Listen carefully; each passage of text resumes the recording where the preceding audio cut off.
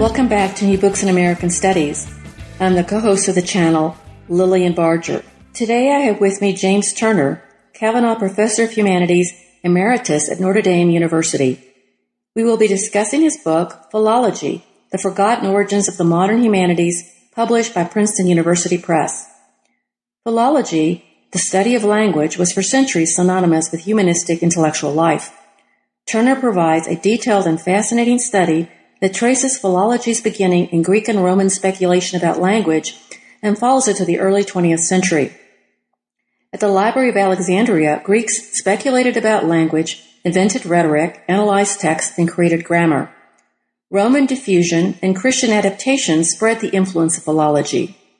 The medieval scholars kept it alive until the Renaissance, when humanists gave it a new life only to escape the most toxic aspects of the Reformation. By the 19th century, philology covered three distinct modes of inquiry. Textual philology included the study of ancient and biblical literature, language theories of origin, and comparative historical studies of structure and language systems. All philologists held to the belief that history was key to understanding the diversity and change in language. Comparative methods and genealogical understanding accompanied historical analysis. These methods applied not only to text, but also to material objects, structures, art, people groups, and eventually became the foundation for the modern disciplines of anthropology, history, art history, linguistics, literary and religious studies we know today. Turner points to the need to reintegrate scholarly erudition away from insular disciplines and recover the expansive and humanistic reach of philology. Here's my conversation with James Turner. Now let me introduce you to the author, James Turner. Jim, thank you for coming to the show. Very glad to be here. And thank you for engaging with me on this conversation. Your book covers a lot of ground, centuries actually, and it appears to be a call to reintegrate the humanities from its disciplinary straitjacket. But before we talk about the implications of your book, tell us about yourself, your background, and how you came to write philology. Okay. There's a deep backstory, which I think might help potential readers of the book to understand better how I came to write it. When I was in college, I always expected to be a lawyer, to go back to Texas where I grew up, to go into politics. But in my senior year, I found myself getting kind of more and more interested in history, and I wrote a senior honors thesis.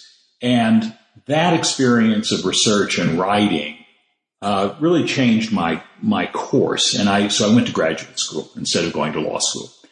I went to graduate school intending to study Southern political history for no better reason than that my undergraduate honors thesis was on politics in late 19th century Texas. But when I got to graduate school, my first year, I realized that I really had a different motive. I really had gone to graduate school because I didn't want to give up a life devoted to books and ideas and learning new stuff. And so I decided to become an intellectual historian because I thought, rightly or wrongly, that was an area where you could do pretty much anything you wanted to. You could focus on ideas in any time or place, and so I shifted to intellectual history. But I think because of that particular motive for doing intellectual history, I have always written books that kind of range pretty widely, pretty far back, and kind of range over a number of different topics. And so what's happened in my career is that in writing one book, I would find myself getting grabbed by something else, and that would be the next book. I wrote in the late 80s and 90s a biography of a guy called Charles Eliot Norton, who was, it was many things, that's why I got interested in him, but he was, among other things, the major progenitor of the humanities as new disciplines in American universities in the later 19th century. And I came to realize in writing about that part of his career that he approached the history of art, English poetry, archaeology, a whole variety of topics that he worked on and wrote about, thinking like a textual philologist.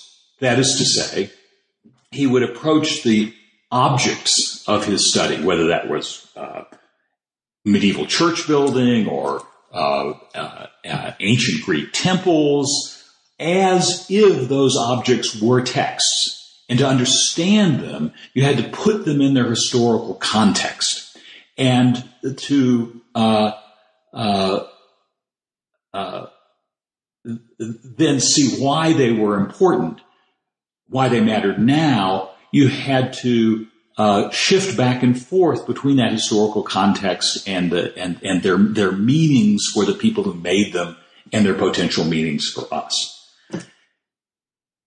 Because Norton worked as a philologist, I got interested in philology, in trying to understand philology, and its connection to the humanities as those exist in modern higher education. And so that ultimately dragged me into this book. And I just said, okay, I want to find out about philology. I want to learn some new stuff. And so I kept moving further and further back in time to try to understand it. And so I found myself really beginning with the ancient Greek world and varieties of learning in what we now call humanistic scholarship then. So what is philology? That's a very good question. Today, philology is understood almost entirely as the study of texts, particularly ancient texts. So you have classical philologists who try to understand and correct the texts that descend to us from ancient Greece and Rome. You have biblical philologists who try to understand and make more accurate the texts that comprise the Bible.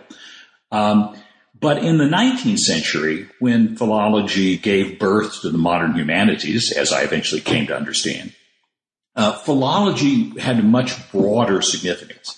It was all studies of language as a phenomenon, apart from specific languages, but just trying to understand what language is, the study of specific languages and language families, such as the Indo-European family, which a lot of attention was concentrated in the 19th century, and textual philology, the studies of text, not just ancient text, but medieval, early modern, and modern text. So that's philology. Well, let's go back. What did the Greeks and Romans think they were doing? What was philology for them? Yeah. Let's start from the very beginning and kind of work our way through. Yeah. They were trying to understand text, and this has a lot to do with the fact that books are invented, in the Western world at least, in ancient Greece and then adopted by ancient Rome. So they've got all these manuscripts of books, Homer the most important for the ancient Greeks especially, and they've because of the multiplication of manuscripts, all of course done by copying by hand, lots of mistakes get introduced into those manuscripts. So the first task of ancient Greeks and Romans was to sort out the text and try to figure what was the correct form of the text. So this is a very technical exercise. This is not an interpretive exercise at this point. It starts as a very technical exercise. It quickly leads into interpretation because you're not only, once you've corrected the text, once you think you've got what the author originally wrote, then you've got to try to understand the text. That in turn leads into a historical dimension. You've got to understand the culture, as we would now say, that produced the text in order to understand the text. Put simply, if you want to understand Homer, well, you need to understand something about the archaic Greek world that Homer's text came from. And that in turn generates among these ancient scholars a fascination with the past in all of its aspects. And so they're probing into the past in a variety of ways. So what was their idea about language? They have a very different concept of language they were curious about it. They were very curious about it. And the process of understanding language goes along with the process of trying to understand the text written in those languages. And so it was the ancient Greeks, in the ancient Hellenistic world, 2 or 3 centuries before the birth of Christ, it was in that world that grammar was invented as a way of trying to understand language. Because you got to understand language if you're going to understand the text written in. So you've got grammar, you've got rhetoric, which is the most important part of education. Did not play a huge role in scholarship in those days, but it was connected with textual studies, with the study of language as a phenomenon. What about the connection to politics? In rhetoric, persuasion. In the study of rhetoric, that emerges really because of politics. It first appears in ancient Greece, and especially in Athens, at the time when the Athenians are moving to a kind of political order that can loosely be called democratic, as long as you understand that women and slaves and so forth are all excluded from this. But citizens have to make the decisions, and if you want something to happen, if you want somebody to be convicted of a crime, like Socrates, or if you want a particular decision to be made about going to war or not going to war, you have to persuade your fellow citizens. And that's the origins of rhetoric, really. And that, if you look at ancient Rome, which picks up rhetoric from ancient Greece, the ancient Greek world, then you see the same phenomenon. It's very closely connected with the political order. You have someone like Cicero, who writes a treatise on rhetoric while also being, perhaps the greatest orator of the ancient Roman world. Now, you also introduce into this Greek, Roman, you bring in Jewish and Christian contributions to philology. Mm-hmm. How did that affect the reading of their sacred texts? Mm-hmm. The ancient rabbis, who are the first ones really to study the Bible as a text that needs to be understood, possibly corrected, interpreted, they bring to that project many of the same skills that the Greeks of the ancient Hellenistic world had pioneered. And that's a natural move because, after all, they come from the same part of the world. They come from the Eastern Mediterranean. Ancient Christian scholars also very self-consciously sometimes borrow the techniques of ancient Roman scholars to understand their emerging New Testament, as well as to understand the Hebrew Bible, which of course they come to call the Old Testament, and they know it primarily in its Greek translation, the Septuagint. So you transfer into what was emerging as Christendom, that is to say, the Christianized Roman Empire, both Eastern and Western. You transfer into that Christian intellectual heritage and the by then suppressed and marginalized Jewish intellectual heritage. You transfer into that those skills perfected by the ancient Hellenistic world and the ancient Roman world, and so philological studies, linguistic studies become an important part of the Christian heritage that sort of shapes our world and that we inherit. Now we get into the Middle Ages, mm-hmm. the Renaissance, and the Reformation, mm-hmm. and how philology really survived mm-hmm. those three mm-hmm. different aspects. First in the Middle Ages, mm-hmm. how the monks kept it alive. Mm-hmm. Talk a little bit about that. Yeah, philology, in a sense, fell on hard times in the Middle Ages. It certainly did survive. There were, especially in the earlier Middle Ages, up to the 12th century, say, a fair number of scholars, most of them monks or clerics who were actually interested in the study of text in the same way that the ancient Greeks and Romans had been, though they were often paying attention to different texts, especially the Bible. But in the High Middle Ages, the very kind of empirical, concrete study of text gave way to an interest in philosophy, in more abstract ideas. And the study of text sort of fell into abeyance in the High Middle Ages. In your book, you make a very clear point that philosophy is a different branch of knowledge. Yes, which is not to say that it had no influence. There was no cross-pollination. Cross-pollination, exactly, a good term. But that it was a very different in approach. And philosophers often, not always, but often looked down on philology as a kind of second-rate form of knowledge. Okay, so you've got what happens in the Renaissance?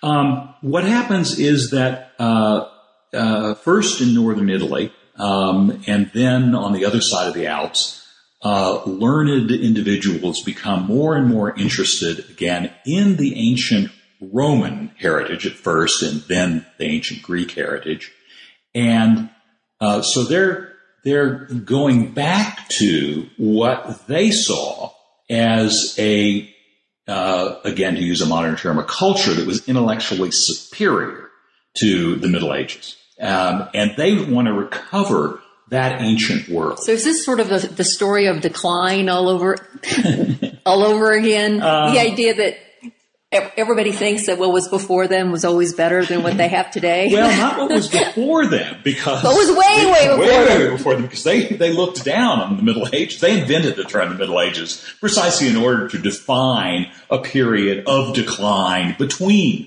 the late Roman Empire and their own times. And it was a pejorative term at first. But in order to recover that ancient world, they had to, in their own minds, recover the language spoken then, which at first means classical Latin. In trying to recover that language, they, of course, have to recover the texts that survive in that language. They devote themselves to searching out ancient texts and then to correcting them, amending them, so they can find out of these 5 copies of a particular oration of Cicero, which one of them is closest to what Cicero actually said. And so you're back to textual study, you're back to linguistic study, because they're trying to speak and write the same Latin that was spoken and written in the classical world. One of the things they discovered is that there is no single form of classical Latin. The Latin that Cicero wrote, for example, is quite different in some ways from the Latin that Tacitus wrote. So this, before the printing press, it was very difficult to keep text clean from copy to copy, because you're doing it, it's all being done manually. Now, what time period are we talking about here, the High Middle Ages? We're talking about the 13th century? 13th, 14th century. Okay, is not the time when, is the West discovering Eastern texts? Sanskrit and... that comes a little bit later. Okay. Because in the 13th and 14th century, Europe is still, or what we now call Europe, is still relatively weak compared to the great Asian civilizations, especially China. It's only in the early modern period when Europe begins to expand into other parts of the world. The voyages of so-called discovery, for example, of the Americas, which introduces a whole new set of languages to understand. The discoveries of the attempt to open up a route to the spice trade by sea into what they call the East Indies. That brings them into contact with Indian civilization, brings them into contact eventually with Chinese civilization. So they're discovering then a whole new set of texts, a whole new set of languages that they were mostly, not entirely, but mostly unfamiliar with during the Middle Ages. And that's a phenomenon really of the 16th and 17th and 18th centuries. Okay, so what happens, let's go back up a little bit. What happens in the Renaissance, which is this rediscovery of the ancients, right? Mm-hmm, okay, and then you've got the Reformation coming along. Mm-hmm. That creates a whole new climate for philology, especially textual philology, but also the study of languages per se. A whole new climate for a couple of reasons. First of all, there are all these arguments about doctrine, separating Protestants and Catholics as they came to be known. And those arguments very often go back to the Bible. They also go back to the history of the ancient church, what's going on in the first centuries of Christianity, because Protestants and Catholics are claiming very different things about the proper structure and role of the church. Now, the Bible at this point had, before the Reformation, had accumulated a lot of commentary, right, in the sidelines. Sidebars. Right, exactly. Which was loaded with doctrine and speculation, and which was one of the things that Luther meant when he said, sola scriptura. He meant the Bible alone without all this commentary beside it. Exactly. And part of the struggle here during the Reformation was cleaning up the biblical text to what they thought would become to the pure, essential text. And so one of the things that happens then, and the Catholics cling to those early Latin translations known as the Vulgate. Protestants tend to go back to the Hebrew text of the Old Testament, as they call it. And so the study of Hebrew becomes more and more important. And one of the phenomenon of the Reformation era is the emergence of what are called trilingual colleges, in which the key languages are Latin, Greek, and Hebrew. And Harvard, for example, is founded as a collegium trilingue. In 17th century Harvard, students were taught Latin, Greek, and Hebrew. And it's only in the 18th century that the study of Hebrew kind of falls away. Well, did the Reformation situation, did this cause them to turn more to Jewish scholars? Even though there was a lot of animosity against Jewish people, but the Jewish scholars have been working on their Hebrew text for centuries. They couldn't. The Christian scholars, by and large, a couple exceptions of this, couldn't stand Jews and couldn't do without them. They needed the rabbinic learning in order to understand their own Old Testament. So that's one thing that encourages the study of Hebrew. It also leads to more and more understanding among Christians, still very much laced with venom, but more and more understanding of Judaism, its rituals, its beliefs, and its ancient history. It's in the study of those early centuries of Christianity that Christian scholars first come to realize that in ancient Judaism, there was probably the majority of ancient Jews couldn't read or understand Hebrew. They were Greek speakers in the Eastern Mediterranean world. Their Bible was the Greek translation that early Christians had picked up on. And so there's this whole new understanding of the history of ancient Judaism. And literally, people just had forgotten, so to speak. They did not know that there was this ancient Greek Jewish culture from which Christianity took much of its shape. Now, what was the problem that scholastic scholars had with philology? They thought it was much less important than the universal truths that could be achieved through philosophy and through logical deduction. So they see a pretty strong opposition between the process of logical reasoning from what they would have thought of as unquestioned premises to certain universal truths versus the kind of sloppy, empirical, imperfect philological study of ancient texts. Or even going through historically. Yeah. Okay. Where does Erasmus fit in this? He fits in very complicated ways. He was the most influential early scholar of the Greek New Testament. Now remember, the church had used the Latin Vulgate, had favored the Latin Vulgate over the original Greek and Hebrew versions of the New Testament and Old Testament. Erasmus said if you want to understand the New Testament, if you want to get it right, you have to go back to the Greek originals. And so he produced, this is a complicated story, he produced the first published Greek New Testament in the early modern world.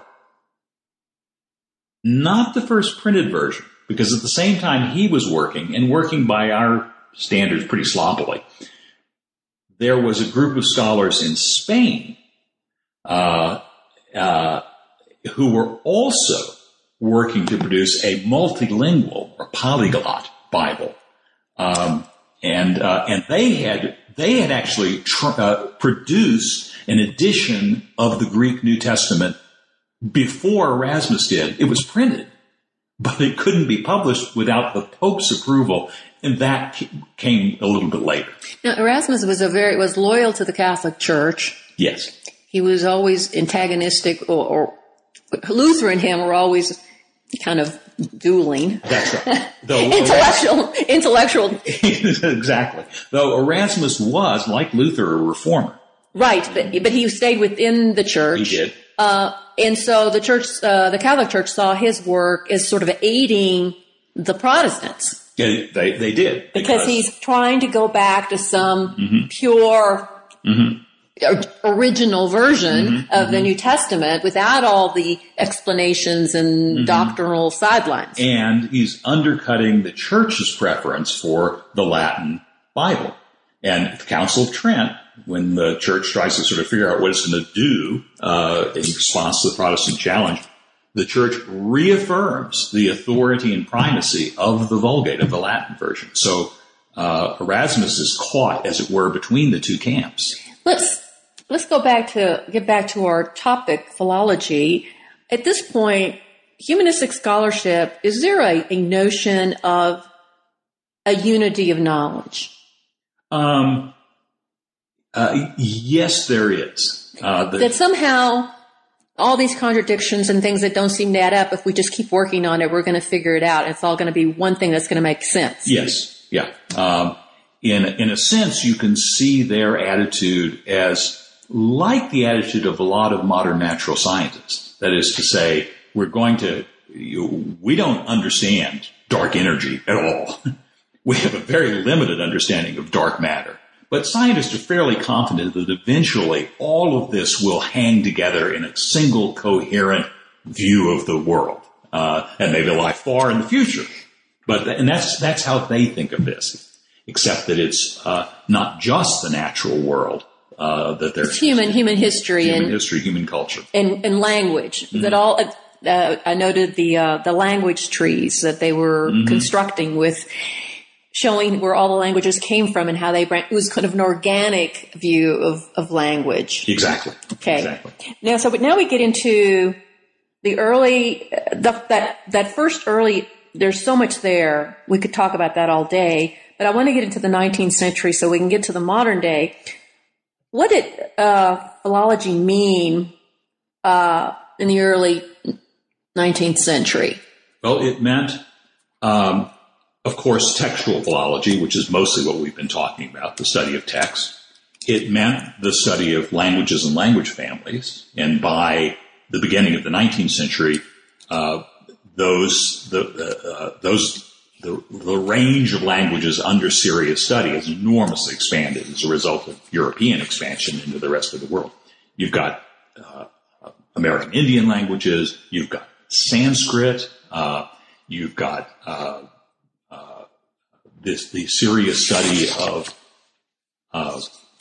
for example, the Germanic family of languages. It's part of the Indo-European family. So you've got a worldwide set of languages to study, and trying to understand the connections among them, and trying to understand where connections don't exist, trying to understand the different structures. So that's also a very important part of 19th century philology. So you've got the study of text, study of languages, and then you've got, in the 18th century especially, a lot of speculation about the origin of language, about the sort of fundamental nature of language, by people who remain very famous, like Adam Smith and Rousseau. And in the 19th century, that begins to develop into what we would now call theoretical linguistics. And so you've got all three of those aspects of the study of languages and text: textual philology, study of languages and language families, the study of the phenomena of language itself. So you've got this early 19th century philology is pretty much intact. It has some different aspects, but humanistic scholars all see themselves as sort of working within this broader umbrella. Yes. Right? Yes. And they're crossing, they're going across. Yes. And by the early 19th century, some people devote themselves pretty much to only one aspect of this large universe of philological knowledge. Other people are still going back and forth among different things.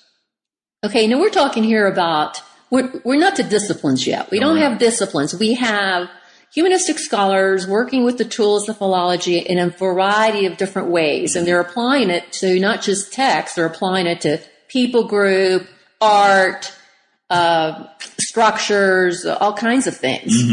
Anything that can be read, quote unquote. And it's important also to understand that the phenomenon of the study of the material relics of the past had always formed a part of the larger philological enterprise.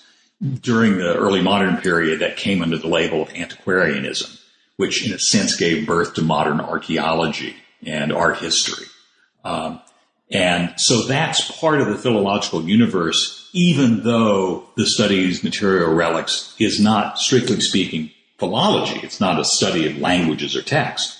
But the same people were often engaged in both enterprises. And so antiquarians tend to apply to the study of ancient relics like coins or buildings or what have you, tend to apply the same cast of mind that textual philologists are using.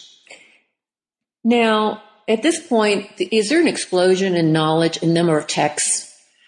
There's certainly an explosion in the number of texts, but even more in the number of languages that Europeans know about. I think it's probably incorrect, however, to say that somehow the emergence of modern disciplines, that is to say the splitting up of humanistic scholarship into unconnected areas of study, I think it's wrong to say that was inevitable. And I say that because even if you go back in the early modern period, people are dealing with vast quantities of information. And also, they don't have the technologies we have now. You know, they didn't have computers. Everything was or typewriters. Everything was being done manually. That's right. Which, when you describe some of the projects that some of your scholars in your book are doing, I'm thinking, how do they do that? Because we do a lot of stuff with our computers now that I can't imagine that people were doing manually. Oh, yeah. I mean, and one of the consequences of this is that a really good memory helped a lot. So that a philologist studying, say, ancient Roman text, if that person could remember, everything that he had read in other Roman texts, he could bring that to bear on the particular text he was trying to study. And one of the characteristics of the great philologists of the 17th, 18th, and earlier 19th century is that they had phenomenal memories. Right. And I would have been a disaster. And also, to some of these scholars, so to be a scholar of any weight, you had to have a lot of time. You did. And so most of these people were what, elites? Most of these people are people who weren't earning a living doing this. This was a almost like an amateur at a very high level. Right. I mean, the distinction between amateur and professional. Right. In humanistic scholar really doesn't make sense in the early modern. Right. So these are monks and these are wealthy people? Or who are these people? Most of them by the 17th and 18th century are clerics of some kind or another, no longer monks. Yes. Some are monks, but not most of them. They often increasingly have some kind of a connection to a university. If you look at, British philologists, for example, in the 18th and 19th centuries, they're almost all either fellows of the one of the colleges, or they are clerics who have let's say a country parish, and they have lots of time on their hands, particularly if they choose to devote themselves to learning rather than to their parishioners. And so that's where scholarship comes from. Okay, so that's one reason why there are almost no female philologists prior to the late 19th century. Somebody's got to keep the world going. So you've got these. At this point, I noticed in the book that you were talking about that there was that the people who were doing the teaching in the universities were different from the people who were doing research. Well, there's overlap. There's overlap, but there were a lot of people doing research and writing. They were not connected with a college or university, or who were also not teaching in the college or university. They were fellows or research fellows. Right. Okay. So how did this fragmentation of philology into all these different modern disciplines happen? And I know I'm asking a big question because you spent several chapters working on that. But, you've got literature, anthropology, religion, history, art history. Specifically, I would like for you to concentrate more on history because that's my particular interest. Okay. But tell us that story. It's a complicated story to which 2/3 of the book is devoted, and it's a story which I now think I understand pretty well empirically as what actually happened. I'm still sometimes puzzling about why it happened, and I hope eventually to write a book on the emergence of the modern idea of disciplinarity as a way of seeing why this happened, because there's an interaction between really two phenomena. One phenomenon is the increasing tendency of scholars, not all scholars, but most scholars, to focus on one aspect of humanistic learning.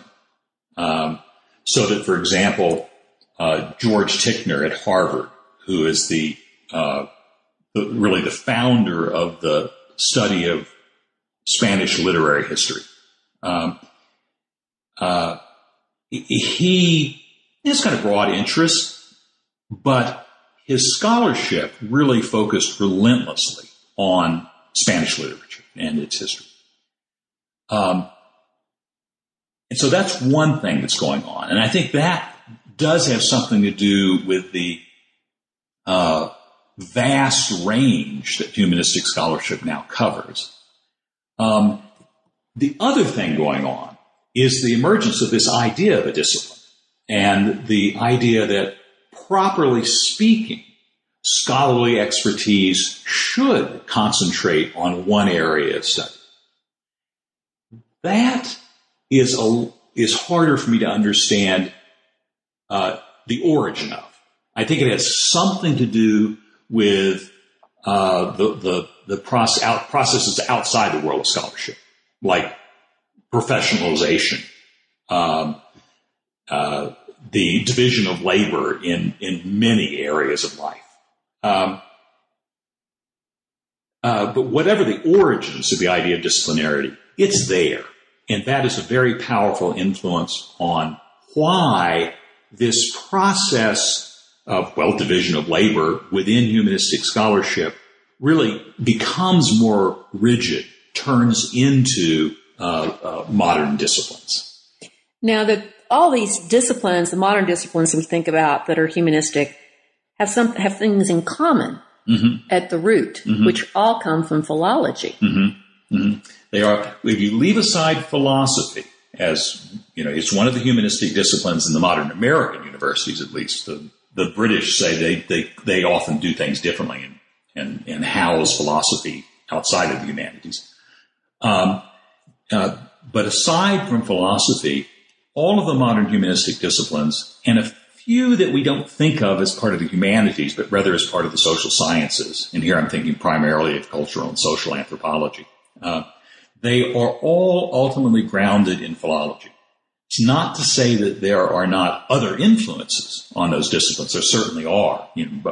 Certain aspects of philosophy, for example, play an important part in the emergence of literary criticism as opposed to literary history. And other aspects of philosophy, particularly the invention of aesthetics in the 18th century, play a shaping role in some aspects of art history. But all of the humanities and social and cultural anthropology have most of their foundations in philology and the closely associated antiquarianism that I talked about earlier. And so they tend usually to share a lot methodologically. They tend, for example, to put a fair amount of emphasis on understanding the history of a phenomenon as a way of understanding the nature of that phenomenon and why it has come to be the way it is. They tend to be comparative in nature. That's an important part of the toolkit of most of the modern humanities disciplines. And that, too, comes from philology. And they tend to be often, not always, but often very interested in context, in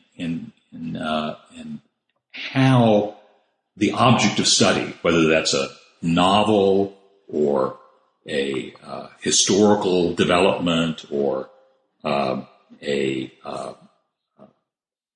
anthropological study, how the object of study fits into some larger context that helps to make it more understandable and give meaning. And those are all things that come from philology. So let's talk about history. Okay. Before we had a history that was based in the text, and philology had a huge emphasis on text and sources, documentary evidence. There was this philosophical history. Can you talk about philosophical history a little bit and how it went into the text in context? Sure. Okay. Sure. Philosophical history is a phenomenon really of the 18th century, of the Enlightenment. I'm putting air quotes around the word Enlightenment because it's a complicated word. Voltaire is probably its best known practitioner. And it really is a sort of history teaching by example.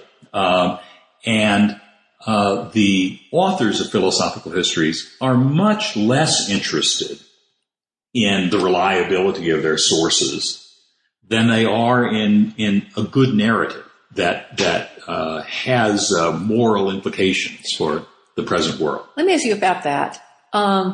Is there a place today, and I'm moving forward because we're at this point, is philosophical history still a possibility?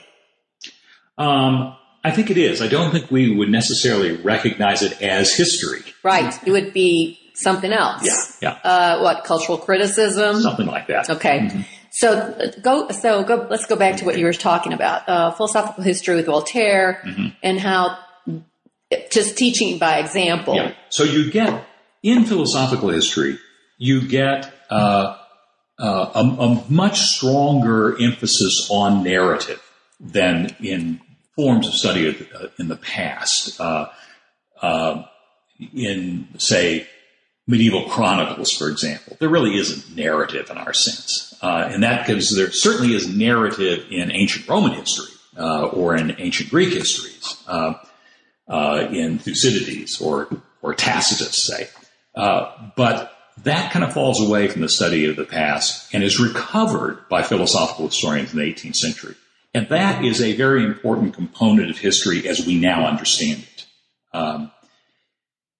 Even when we write monographs that say are not chronological in nature and don't have what we would recognize as a storytelling narrative as at their heart, we think of them as kind of contributing to a larger overall story of the past and a narrative.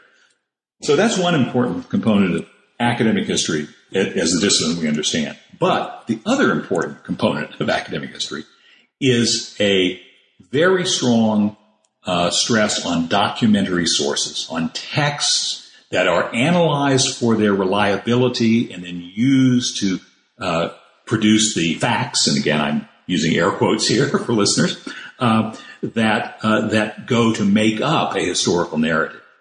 That is a very complicated story, how we got that. You see it developing in the later 18th century, most strikingly in Gibbon in his History of the Decline and Fall of the Roman Empire. Gibbon is very attracted to the philosophical narrative of someone like Voltaire, but is, unlike Voltaire, very interested in the philological underpinnings of the information on which that narrative is built. So he's very committed to, he's not himself a philologist, but he relies very heavily on philologists for his source material. And so you had in Gibbon really the first great example of someone that we would recognize as a historian, quote unquote, in the modern academic sense. That doesn't mean to say that it's just all a smooth development from there to the modern historian. There's lots of modes of doing history in the early 19th century. And the textual, documentary-based history really only triumphs towards the middle and later 19th century. Which brings up the issue of archives, which you don't really talk about very much in your book, but there's probably a whole history of that could be written on just archives and compiling archives and what's in the archives and how reliable archives are and what they bring in and what they keep out. And historians are depending on archivists and what they collected to build their story. Right. Do you have any comments on that? Well, I do talk a little bit about archives, and they are the archives originate really as a way of keeping records for practical purposes. Monasteries keep records of their charters and their foundational documents and the grants that are made to them by kings and late medieval and early modern monarchies start to keep records of that sort as a way of basically providing a legal foundation for what they want to do. So you've got those archives emerging as ways of keeping track of your property and your powers. And then in the late 18th and early 19th century, the understanding of an archive, and these are still principally archives maintained by governments, but the understanding of an archive broadens. It becomes to be thought of as a potential source not just for legitimizing the government's activities, but a potential source for historical understanding. One of the things that happens in the wake of the American Revolution is that in various states, mostly in the Northeast, groups of people come together to try to preserve the records of the revolution so that later generations can understand that story accurately. So you get these various projects in the early 19th century to protect and preserve and improve archives. Again, they're still mostly archives of political developments, but they are understood now as places where historians are going to go to be able to tell their stories. Okay. So I'm going to spend a little time on where we are today. Have we lost touch with the importance of language? Do you think that we think that politics or psychology is more important than language? Is there a loss of focus on language? Well, I think there is. Not, of course, among linguists. Right. No, but among the general educated public, I think there is. In the 19th century, almost any well-educated person would have understood the language and the study of language as an important part of the intellectual heritage. And that's what I noted about the educational process, particularly in the 19th century, how much language was required for undergraduate students in terms of, like you said, Greek, Hebrew, Latin. Mm-hmm. And before you could do history, before you did anything else, you had to really be able to deal and handle different languages well. Mm-hmm. And we don't have that rigor.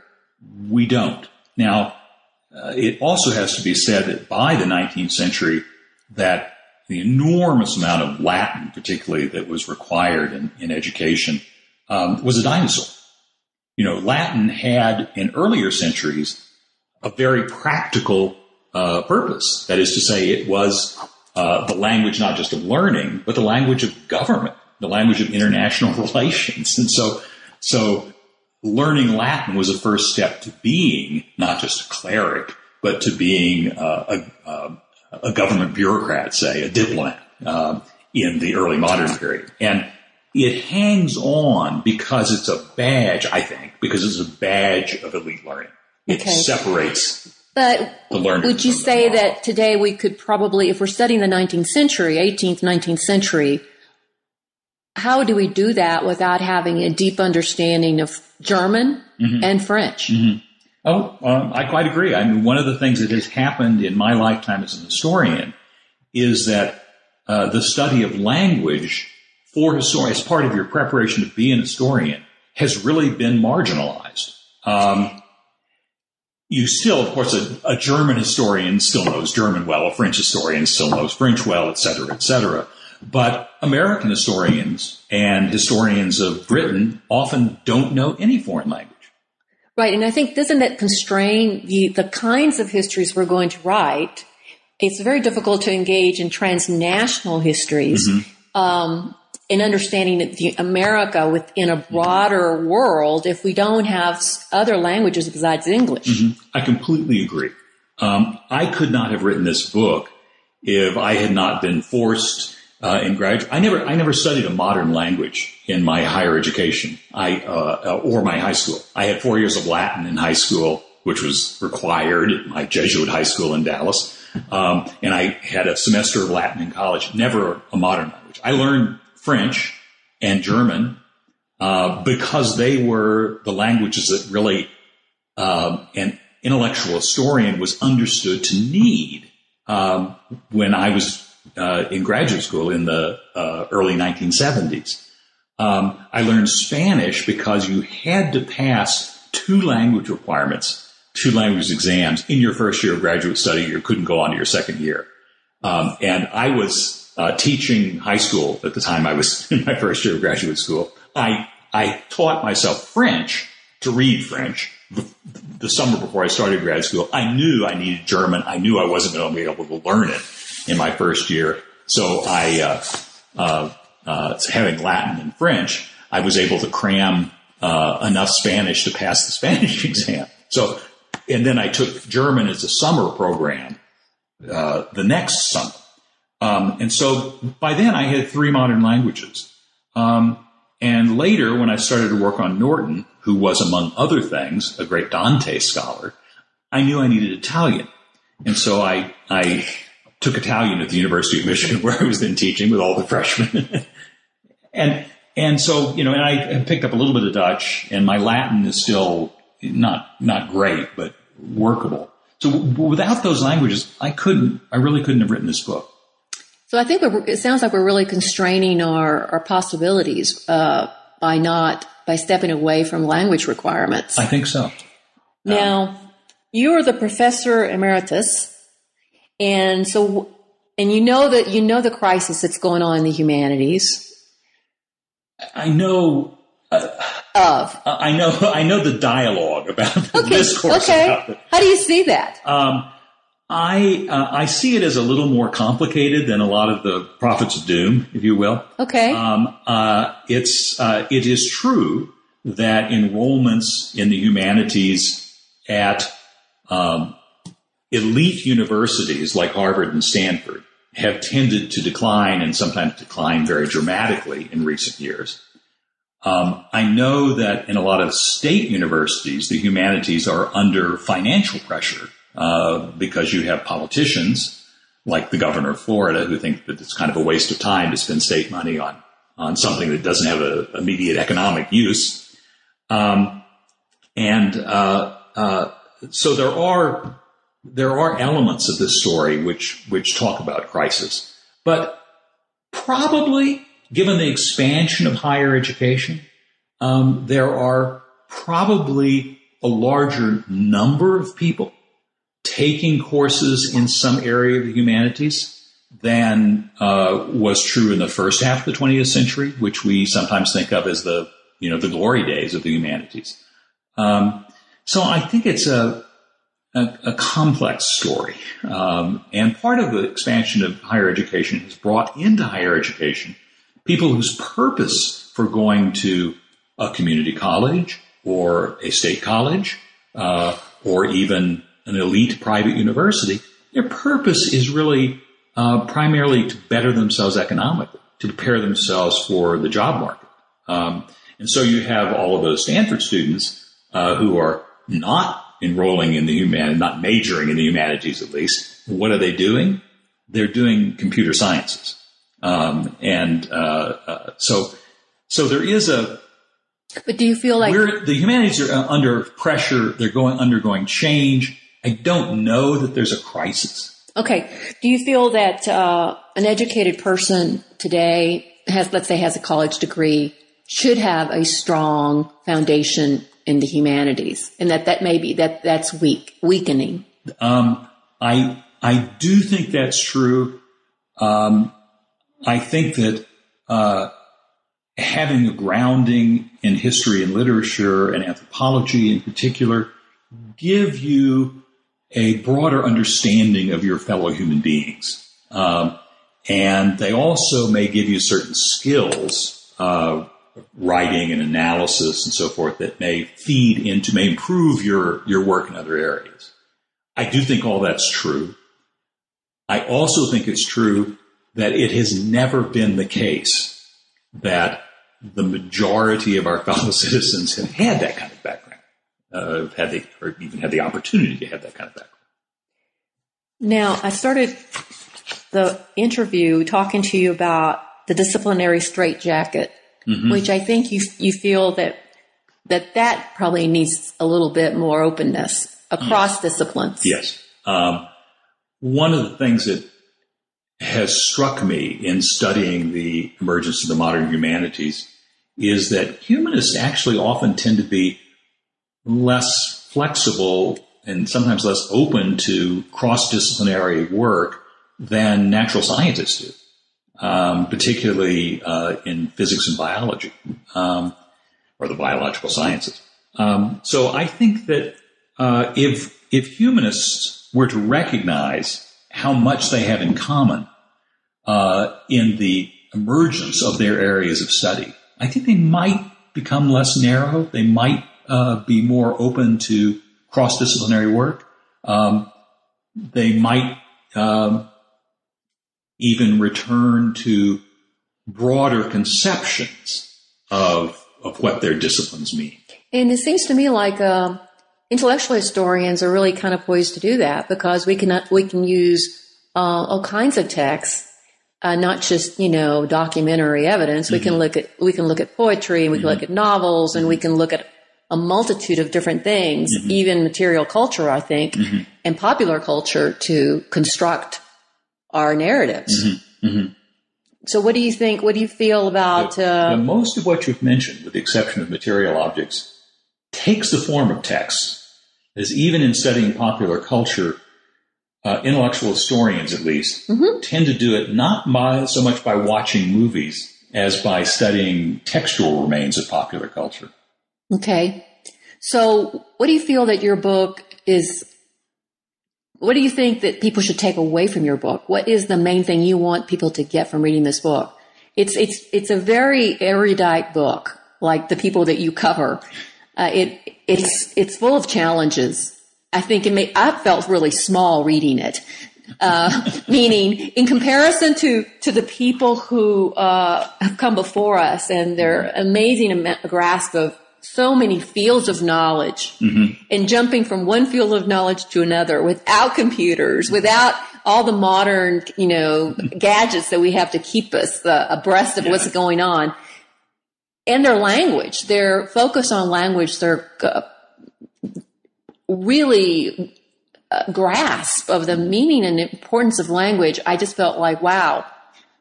I'm not sure I could ever meet that standard. I feel like a midget too when I contemplate the people before us. Michael O'Brien, the great intellectual historian at Cambridge, who unfortunately died of cancer this spring, much too young, told me that he used to keep, when he was a graduate student, I guess, used to keep a portrait of Erasmus on his wall in the room, his study, I guess, just to remind him what this was all about. And it is a kind of daunting story. It also, I think, can be an inspiring story. I mean, these are, if we feel like midgets compared to these people, well, maybe that feeling might inspire us to try to grow a little bit, to stand on the shoulders of giants, and as Newton, among others, said. And I think that this story may also remind scholars that in the humanities that their field is not as narrow as they might have been taught to think it is in graduate school, that it is that historians and literary scholars and so forth have much more in common than what separates them, and they ought to be able to work together more closely. And they shouldn't be afraid. A literary scholar should not be afraid of writing history. The historian should not be afraid of writing about literature. That these are things which are perfectly legitimate because they are bred into our genetic heritage, so to speak, as humanists. I think general readers, particularly those who have gone to college, might take away from this story an understanding of how their studies and their current reading interconnect, of how all this hangs together. When I was still teaching, and my bread and butter was a survey course of American intellectual history, at the end of the semester, particularly when I was teaching the second half of American intellectual history, it was a very common experience for students to come to me who were majors in, literature or sociology or whatever, and say, I now understand for the first time where my major fits in the larger world of knowledge.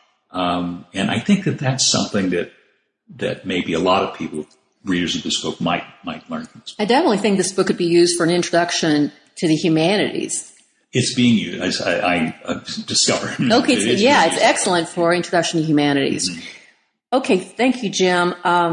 I appreciate your time. You've been very generous. I enjoyed it very much. Thank you. Thank you to our listeners for tuning in to another edition of New Books in American Studies. It would be a pleasure to hear from you. Drop me a line at newbooks.americanstudies@gmail.com. This is your host, Lillian Barger.